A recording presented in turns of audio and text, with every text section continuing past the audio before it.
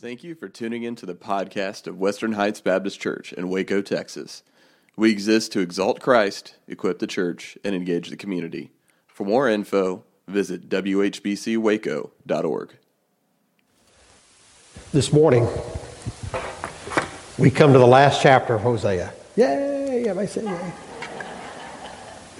16 sermons out of 14 chapters. So this is the last sermon of our series, God's Amazing Love. And I know what you're thinking, because I said the same thing. Where's the love? Come on, I want to feel the love. Where's it at, Jesus? I want to know where it's at. And we look at the passage of Hosea. We look at all 14 chapters. It's a passage of condemnation. It's a passage of judgment. It's a passage that God says, this is what's going to happen. And the thing we often forget when we look at a book like Hosea is we forget that we are just like Israel. We sin, we live in rebellion, and we live in disobedience, and we are under judgment. That's us. That's who we are as individuals. So where do we go? Knowing that we're under judgment, where do we go? The only place we can go is God's love. And we've got to know what it means. There's nothing explicit in this last sermon that tells us when Hosea preached it. It may have been the final days of the siege with Assyria. It may have been right soon after it had fallen and the Assyrians were taking them into captivity. We have no ways of knowing when it was. But the thing that amazed me as I looked at chapter 14 the last couple of weeks is that there's no tone of vindictiveness in the passage. There's nothing like Hosea said this, well, I told you this was going to happen. You should have listened to me. I told you. He doesn't say that. Nowhere in the passage. Instead, what he gives to the people that may be being deported into exile, as they're leaving their homeland, of which they've known for hundreds of years, is that God will not abandon his people. He gives them one last message of hope. He says God is going to restore you. God is going to do something amazing in you. And God is going to reveal his amazing love to the people of Israel one more time. So we're going to look at Hosea chapter 14 as we conclude this series on God's amazing love under the heading, How to Experience God's Amazing Love. You follow along as I read Hosea 14. Return, O Israel, to the Lord your God. Your sins have been your downfall. Take words with you and return to the Lord. Say to him, forgive all our sins and receive us graciously, that we may offer the fruit of our lips. Assyria cannot save us. We will not mount war horses. We will never again say our gods to what our own hands have made. For in you the fatherless find compassion. I will heal their waywardness and love them freely. For my anger has turned away from them. I will be like the dew to Israel. He will blossom like a lily. Like a cedar of Lebanon, he will send down his roots. His young shoots will grow. His splendor will be like an olive tree. His fragrance like a cedar of Lebanon. Men will dwell again in his shade. He will flourish like the grain. He will blossom like a vine. And his fame will be like the wine from Lebanon. O Ephraim, what more have I to do with idols? I will answer him and care for him. I am like a green pine tree. Your fruitfulness comes from me. Who is wise? He will realize these things. Who is discerning? He will understand them. The ways of the Lord are right. The righteous walk in them, but the rebellious stumble in them. I'm going to give you 5 truths on how we can come back, how we can be restored, how we can experience God's amazing love. First, accept personal responsibility for sin. Accept personal responsibility for sin. He begins to describe the process of returning back to God and even remaining in his fellowship. Look at verse 1. Return, O Israel, to the Lord your God. Your sins have been your downfall. The first thing he says, the first step in coming back to God is accepting personal responsibility for departing from him. You made a deliberate choice to turn away from God. And when we have stumbled, we move away from God. When we turn away from God. It's not natural for us to say, it's my fault. You see, when we mess up and we make a mistake and we stumble, it's just not natural for us to say, oh, I did that. We look to blame someone else. It's that person's fault. It's society's fault. It's the education system's fault. It's my parenting's fault. I was not properly potty trained when I was little. We look for anything we can to pass the buck on to somebody else. But God's Word says you need to take personal responsibility for your sin. You need to take personal responsibility for what is happening in your life. I know that goes against the grain. It goes against the flow. If I listen to the news today, I think the problems going on in the world are my fault. That I'm one responsible. But it says, no, you are responsible. We as individuals personally are responsible for it. We blame others. Look at our circumstance. We rationalize our sin. But God wants us to acknowledge our sin. He wants us to acknowledge that our sins are our downfall. And Hosea is very direct in what he wants us to say. Acknowledge your sins have been your downfall. The word used for sin here means habit patterns that get ingrained into someone's life where they begin to affect you longer and longer. That's what he's talking about with that word sin. It's habits formed in your life that get ingrained into you. And the Lord's repeated offers to the people of Israel was repent, and turn back to me, but they kept refusing to change their ways, even though he had offered it time after time and again. We all know what it's like to sense a distance from the Lord. We've all, maybe y'all haven't been there, but I've been there. Those times in life when I just feel like God is not as close as I'd like him to be. I feel like there's a distance. Your prayer becomes strained. You don't know how to pray. You don't know what to pray for. Your life seems to be under stress. Your life is a lot more stressful. You can't seem to handle things the way you could. Your hearts are restless. You can't seem to find the peace and the tranquility that you want in your life. And the danger is that instead of solving the problem, you get comfortable with it. You just begin to accept that condition in your life. And then you begin to settle for spiritual mediocrity. You say, I guess this is as good as it's ever going to get for me. I guess this is a story of my life. And you feel the emptiness. But then you begin to seek to satisfy the emptiness elsewhere in your life. In your work, in relationships, in alcohol, in drugs, in sex, whatever it might be, you seek to fill that emptiness in you in any way but where it's supposed to be. And then life crumbles. And we are brought face to face with the person we have become. And Hosea's words come home. Hosea's words come home and says that we stumble and we fall because we have wandered from God. We have wandered away from Him.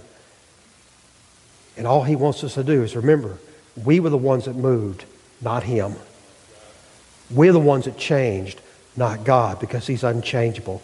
He says, acknowledge that your sins have been your downfall. Accept personal responsibility for your sins. Second truth, make an honest confession. Look at verse 2. Take words with you and return to the Lord. Say to Him, forgive all our sins and receive us graciously that we may offer the fruit of our lips. Bottom line, here's what it says. Tell God the truth. Tell Him the truth. Have a personal encounter with the Lord, not through your offerings, not through rituals, but with conversation. He says He used words that expose the true condition of your heart. Israel had a long history of using religious ritual in the sacrificial system to try to appease God and try to say this, okay, well, we're doing all the right things. There's no change in our life, but we're going through the ritual of doing it. Matter of fact, Hosea 5:6 expresses their condition. When they go with their flocks and herds to seek the Lord, they will not find Him. He has withdrawn Himself from them. Why is that? Because there was no validity, there was no truth in what they were doing. It was just actions, but it wasn't. They really weren't committed to it. I remember when I served in Arizona, I had 5 guys that I developed a relationship in the church. These were people that were outside of the church. Their wives attended the church. Only one of these guys came to church sporadically, but I had developed a relationship with these 5. I visited them every time I could. I visited with them, sat in their homes, talked with them about the Bible, talked to them about Scripture and stuff like that. One of the men that I built a relationship with was a man by the name of Gilbert Pulgani. I don't think he's going to be listening to my sermons, so I think I could use his name. His name was Gilbert Pulgani. Matter of fact, I did a Google search this week of Gilbert's name to see what happened to Gilbert and found out that his lovely wife passed away in February of this year. One of the godliest ladies I ever knew, Linda Pulgani. He's still alive. Anyway, Gilbert was a fascinating man. He was hidden from the Germans during World War II in Hungary. He was a Jew, grew up in Hungary, and he was hidden from the Nazis in World War II. Finally escaped to America with his family. And he went to Carson Newman College in Tennessee and graduated with a degree in biology from there. Went on to eventually get his doctorate. And during a revival at Carson Newman College, he made a profession of faith. And that seemed to be it. And so he got involved in church with his wife and eventually became a professor at Northern Arizona University where he taught biology at Northern University of Arizona. Fascinating man. And I would sit there and talk with him for hours. Anyway, long story short, Gilbert eventually turned his back on God and even wrote a book refuting the existence of God. And he eventually told his lovely wife, he said, well, I really didn't make a profession of faith. I just did that to get people off my back. Just did it to get people off my back. You see what happened? There was no true confession. There was no true, honest confession of who he was. It was just ritual that he went through. The people of Israel had to be sincere in their words. God says, I'm not going to accept your ritual. You need to bring to me words that express your heart. Tell me who you are.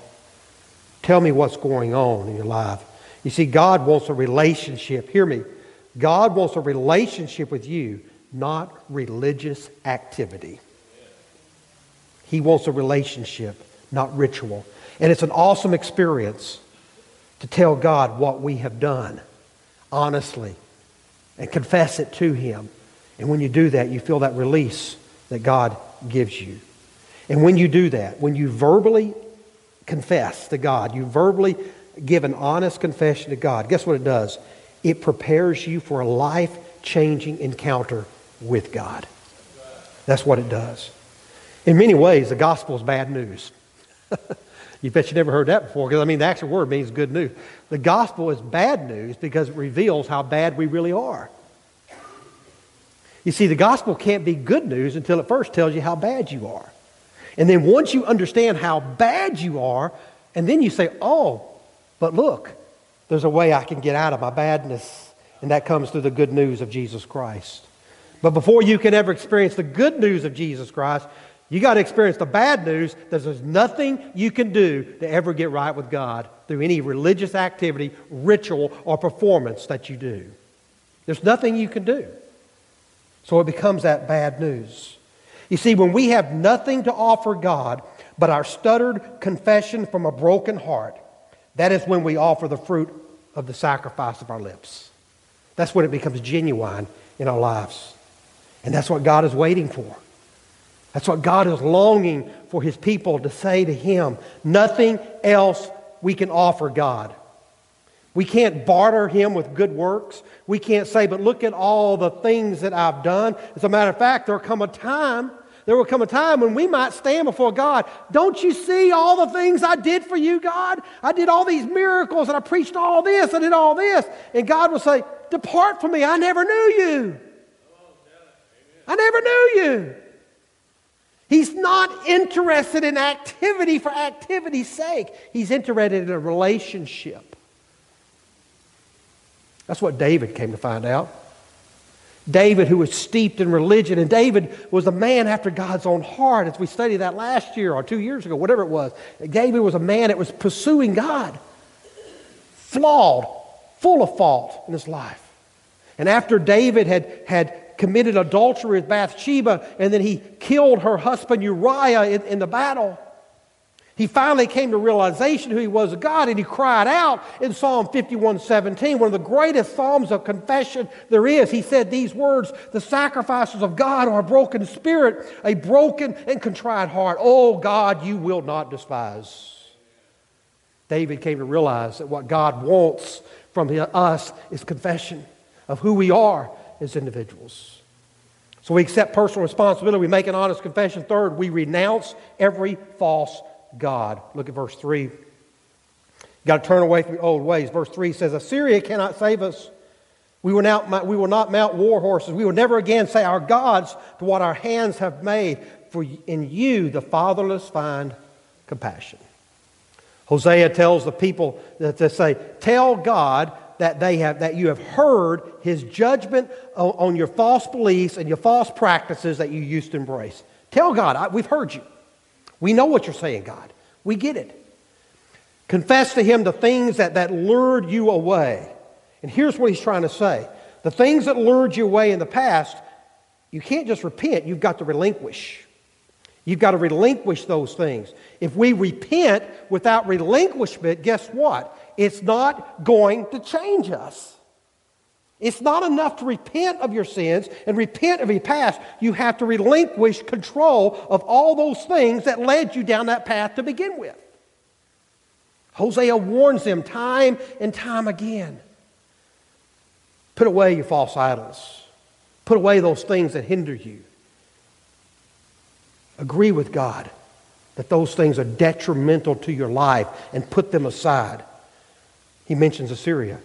Time and time again, the people of Israel always went to Assyria for refuge. Syria, save us. Syria, save us. He said, you've got to renounce that. Then he talks about we will not mount our war horses. He's saying we're not going to trust in chariots. We're not going to trust in horses anymore. We're not going to trust in our ability to save ourselves. We're not going to trust in our ability to defend ourselves. We're not going to trust in our financial. We're not going to trust in our military resources. All the shrines that we once had are going to be torn down. Every object that we used to worship is going to be rejected. And once you do that, once you repent and once you relinquish that control of all those false gods, the result is a renewal of your intimacy with God. How does he describe it? Look at what he says. In you, the fatherless find compassion. He said, it's in you that you find, it's in Christ, it's in God that we find forgiveness. It's in God that we find the compassion that we long for. He says, I want you to see yourself as an orphan without a father, and you run to God. And He provides for you. A lady that I led to Christ several years ago, she came to me one time and unsolicited, she said, I just want you to know that I've decided to break ties with all those people that bring me down. They are a hindrance to my relationship with God, and I want to be right with God. And so she made a concerted effort to break away from those things that chained her to her past and those places she used to go. Of course, for a preacher, that's words of encouragement because they hear it. You know, so many people hear what the preacher says, but you know what they do? They walk out and says, boy, I wish somebody would have been here to hear that. God's Word speaks to us. It speaks to us. We need to be honest and make an analysis of our own life. What is it that lures us away from God? We need to ask repeatedly, who or what has the potential to hinder my relationship with God? Who or what is it that will drag me into the gutter instead of me lifting them out of the gutter? Who is it? You know what God would say? Remove yourself from that situation. Remove yourself from that environment. Remove yourself from that choice. That's how you're going to get assurance. That's how you're going to get security in God. Instead of getting assurance and security in these other things that will hurt you, you need to pursue God in a relationship with Him. So you renounce every false god. Fourth, claim God's promise of restoration. True acceptance of God. Once you've truly been accepted by God, it's followed by healing and it's followed by restoration. Know that God will accept your broken hearts. And when He accepts your broken hearts, He's going to give you new life. That's what He's talking about in verses 4 through 8. Look at verse 4. He's talking about a word of grace in this passage. I will heal their waywardness and love them freely, for my anger has turned away from them. Beautiful poetry. It's just beautiful poetry in the Hebrew language, but it's full of promise. He's talking about, in this situation, the broken covenant that they had with God is going to be healed. It's going to be restored. And not only is it going to be that, God is going to do something in them that they could not do in themselves. He's going to build into them loyalty, and He's going to build into them faithfulness to Him and to one another. He said, I'm going to do that. I will heal their waywardness, and I will restore within them, hidden within them, is this idea that I'm going to solve this problem in them. I'm going to take care of it. And they will experience love that's given generously and love that's given freely to others. And it says that God's anger is turned away from them. Listen, that same redeeming love that Hosea talks about, we experience in Jesus. That same love that Hosea mentions in the Old Testament, several hundred years before the time of Jesus, we experience in Jesus. Because Jesus, the great mediator between God and man, came to restore us into a relationship with God. And what we see going on in verse 4 is ultimately fulfilled in Jesus Christ when He heals our waywardness and He loves us freely. And His anger, God's anger, has been turned away from us because Jesus Christ paid the price that you could never pay. The great mediator. The Bible says it this way, and I think it's 1 Timothy or 2 Timothy, that God is on one side and man is on the other side, and Jesus, the mediator, bridges the gap between the holiness of God and the sinfulness of man. Wow. Wow. He's the bridge that gets us to God. Jesus Christ paid the price that we could never pay. Paul said it this way in 2 Corinthians chapter 5, verses 17 and then verse 21. Therefore, if anyone is in Christ, he is a new creation. The old has gone, the new has come. I want you to look at these words. This is hard for you to grasp. God made, go back, verse 17. Therefore, if anyone is in Christ, here's the analogy. When you are saved by grace through faith in Jesus Christ, God puts you in Jesus. He puts you in Jesus. And He says, if you're in Jesus, if you're in Christ, guess what? You're a new creation. You are reformed. You are changed. Your life is different. He says what? The old has gone. The new has come. Your old way of life, your old way of living, your old thought patterns, your old desires, all of that is gone. It's dead. It's passed away. It died with Jesus Christ on the cross of Calvary. And because of that, if you are in Christ, you hear me on this, my friends, if you are in Christ, you are new. And you won't go back to the old. You won't resort to the old. Why? Because you are a new creation, transformed and changed in Christ. But it all comes back to that first phrase. If anyone is in Christ, his life is changed. But he goes on. Verse 21, God made him, how did He do it? This is how He says it. God made him who had no sin to be sin for us, so that in him we might become the righteousness of God. Again, who's it in? It's in Him. It's not in what we do. It's not in our rituals. It's not in anything we do. It's all in Him. If we are in Christ, guess what? Then we become the righteousness of God in Christ. He's the one that does it. All of that is experienced, comes true in Hosea chapter 14, verse 4. That's what he's talking about as we look at it through the lens of the New Testament. And then just chapter verses 5 through 7 of Hosea describe these blessings. It uses an imagery from the word of nature. It talks about new life. It talks about abundance. It talks about fruitfulness. Listen to what he says. I will be like the dew to Israel. He will blossom like a lily. Like a cedar of Lebanon, he will send down his roots. His young shoots will grow. His splendor will be like an olive tree, his fragrance like a cedar of Lebanon. Men will dwell again in his shade. He will flourish like the grain. He will blossom like a vine, and his fame will be like the wine from Lebanon. Fruitfulness, blessed, prosperity is what he's experiencing in that. Basically, it's just healing and restoration. That intimacy with God is restored. It pictures how God's presence will bring Israel spiritual abundance, bring spiritual blessing, and Israel will be what God intended for it to be. Notice what it says. Men will dwell again in their shade. People will come to Israel to find rest and find assurance and find comfort. Once again, God's original intent. God's original intent for them. These spiritual promises are given to us. Look at verse 8. O Ephraim, what more have I to do with idols? I will answer him and care for him. I am like a green pine tree. Your fruitfulness comes from me. That intimacy with him means a distance from idolatry. Hear me on that. This is what he's saying in verse 8.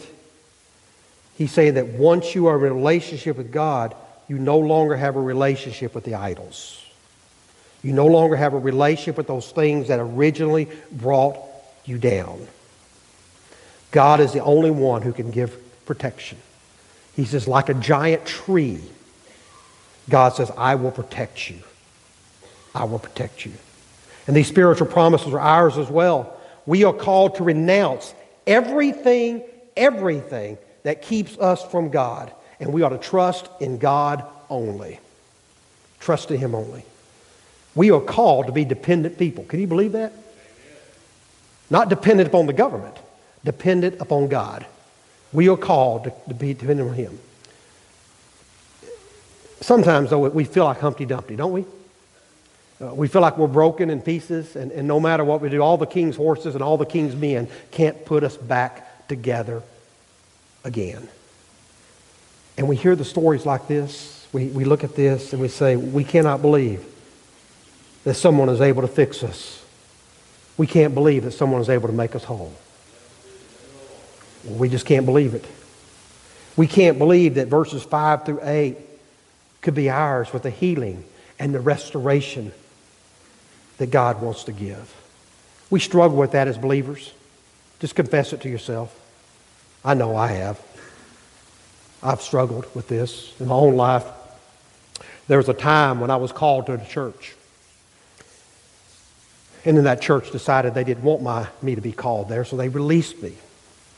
Well, I don't say they released me. They forced me out. Let's just put it that way. It hurt. It hurt. Because I knew in my heart God had called me to that church to do whatever it is He'd had me to do. And suddenly I found myself cut off from ministry. I found myself cut off from my spiritual family. I found me cut off from my ability to support my family. I found me cut off from friends. And I found myself watching a daughter whom I loved with all my heart drift further and further and further away from God. I was hurt. I was devastated. And I didn't think God was ever going to restore me to the ministry. I thought my time of service was over. I didn't think God would ever get me back to where I felt my passion was, where I felt my gifts were, where I felt my calling was. And I had to come to a point when I had acknowledged my own failures. And I had to acknowledge my own problems.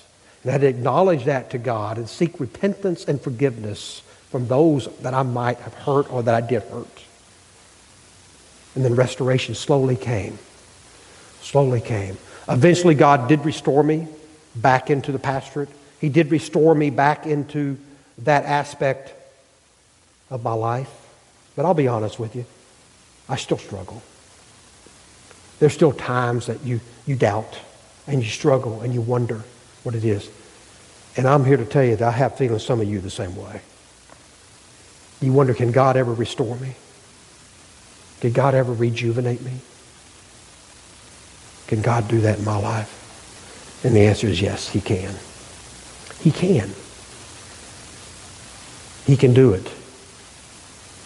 And a consistent theme throughout Scriptures, God loves to give second chances. But you know what? He gives third chances too. And I always remind people, when you say, well, I don't deserve a chance. I heard this in a song the other day. I don't deserve a second chance. Well, you didn't deserve a first chance. All right? So if God can give you a first chance, He can give you a second chance, and He can give you a third chance. And I want you to know today, He can give you a fourth. Because that's who He is. It is His nature to heal our waywardness. It's in His nature to change us. That's who He is. God accepts our broken hearts. And He'll accept your broken heart as well. Finally, let's look at the last part. Remember what they are. Accept personal responsibility, make an honest confession, renounce every false god, claim God's promise of restoration. Finally, surrender your will to God. Look at verse 9. Who is wise? He will realize these things. Who is discerning? He will understand them. The ways of the Lord are right. The righteous walk in them, but the rebellious stumble in them. He comes to a conclusion. He provides that final step that we have to do, is surrender your will to God. The wise, spiritually discerning, upright person has discovered the main thing in life. A few years ago, I watched a movie called City Slickers. I don't know if anybody's seen it. City Slickers in it, and one of the characters in the story is named Curly. And Curly always issued out his cowboy wisdom to everybody. And he said this. He said, he always held his finger. There's one thing in life, and you have to figure out what it is. Now, he never tells you what it is. He said, you have to figure out what it is. Hosea is telling us, under the inspiration of the Holy Spirit, the one thing that's right. The one thing it is. Here's what he says. Underline it. Highlight it. The ways of the Lord are right. The ways of the Lord are right. That's the one thing. The ways of the Lord are right. Very simply, there are only two ways in life. Either walk in obedience to God's revelation in Scripture or stumble over it and fall. That's it. That's it. I was just hearing an interview this past week. Creation scientists were saying, they said that everybody comes to the Scripture with a preconceived lens of interpretation. He said, as creationists, we come to the lens that says that God is behind everything, and His Word reveals that to us. He said, whereas an atheist or an agnostic comes to us that nature defines itself, God has no role in it. And so you look at the Scripture and you automatically are reading into it what you wanted to read. That's impossible. That can't happen. Whereas a guy who looks at the lens through faith, he says, I may not understand it, but I'm going to examine it a little longer till I can justify it. Or I can understand it clearly. And they would say that the reason, because an atheist, an agnostic scientist looks at the world and says, how can there be a loving God when there's so much evil and sin in the world? He says, whereas a Christian scientist looks at it and says, well, it's because of the fall. Because of the fall, everything happened and changed the course of the universe. But it depends on your view of what you're looking at. But in this passage, he says, the ways of the Lord are right. He says, if you don't want to walk in them, what happens? You will stumble in them. Stumble means fall to destruction and fall to death. Listen, there is hell to pay in the life of those who stumble. There is hell to pay in the life of those who stumble. We can choose to ignore the God's Word. We can choose to trivialize it. We can choose to manage it. We can choose to make it mean what we want it to mean. Or, another alternative, we can learn to walk in obedience. In other words, adjust your life to God's Word. Don't adjust God's Word to your life. That's what he's saying. Hosea chose to end with a passionate appeal not to our emotions, not to our intellect, but to our will. And that's difficult. Because it's ultimately a choice, my friends. I'm reminded of the story of Joshua at the very end of his life after they conquered the promised land. Joshua knew he was about to go the way of the Lord, go to the way of Moses and go on and be in the presence of God. And he made this statement to the children of Israel. He said, choose for yourselves this day whom you will serve. It's a choice that you make. You can choose to live by God's word or choose not to live by God's word. But whatever decision you make, it's your choice. David Hubbard, the former president of Fuller Seminary, was asked this question: why do so few scientists and philosophers come to faith in Jesus Christ? This was his answer. I love it. The reason so few scientists and philosophers come to faith in Jesus Christ is the same reason that so few prize fighters and ditch diggers come to faith. They don't want God to be in control of their lives. It's that simple. You see, it's difficult because when God is in control of your life, guess what? That means you're giving up control. And that's hard. That's difficult. It has nothing to do with your intellect. It has nothing to do with your emotional makeup. It all has to do with your will. Are you willing to give it to God? Hosea's final sermon calls us to return to our holy God in repentance. He's speaking about, he's condemning the shallowness of Christian faith without personal surrender to truth. Hear me on that. It's pivotal. If you say you have faith in God and you have faith in Jesus Christ and you have a shallow view of Scripture and a shallow view of truth, is that you can't do that. Because this is the way you alter your life to the faith that you say you profess.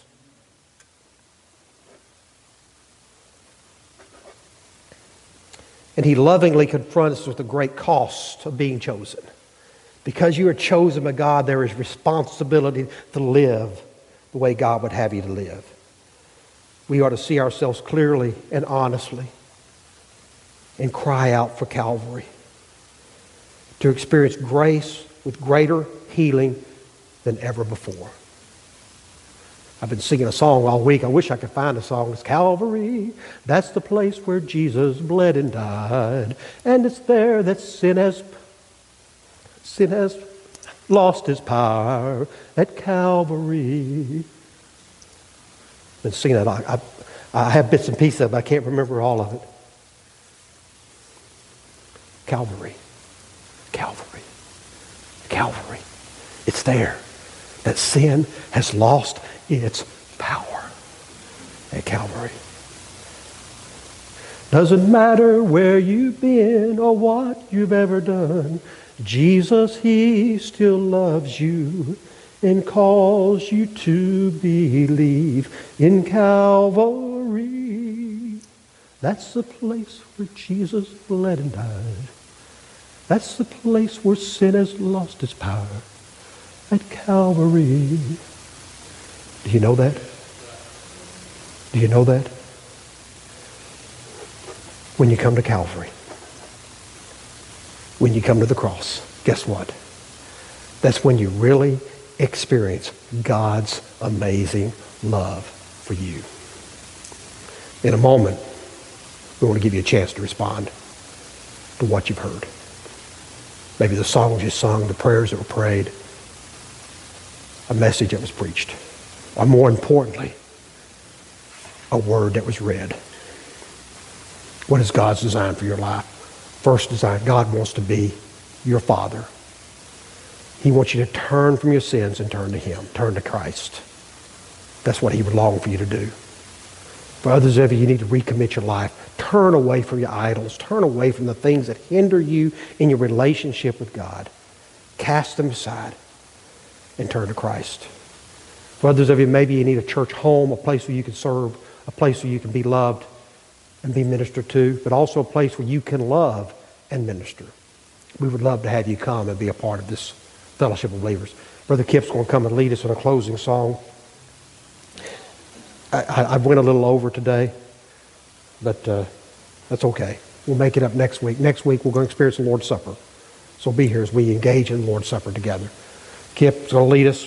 Would you stand with me as I close this in a word of prayer? Josh is going to come up. Marcia will make her way down. We'll be here for you. If you want to pray, you want to talk, we'll be here for you. Father God, we come before you this morning. Thank you for this day.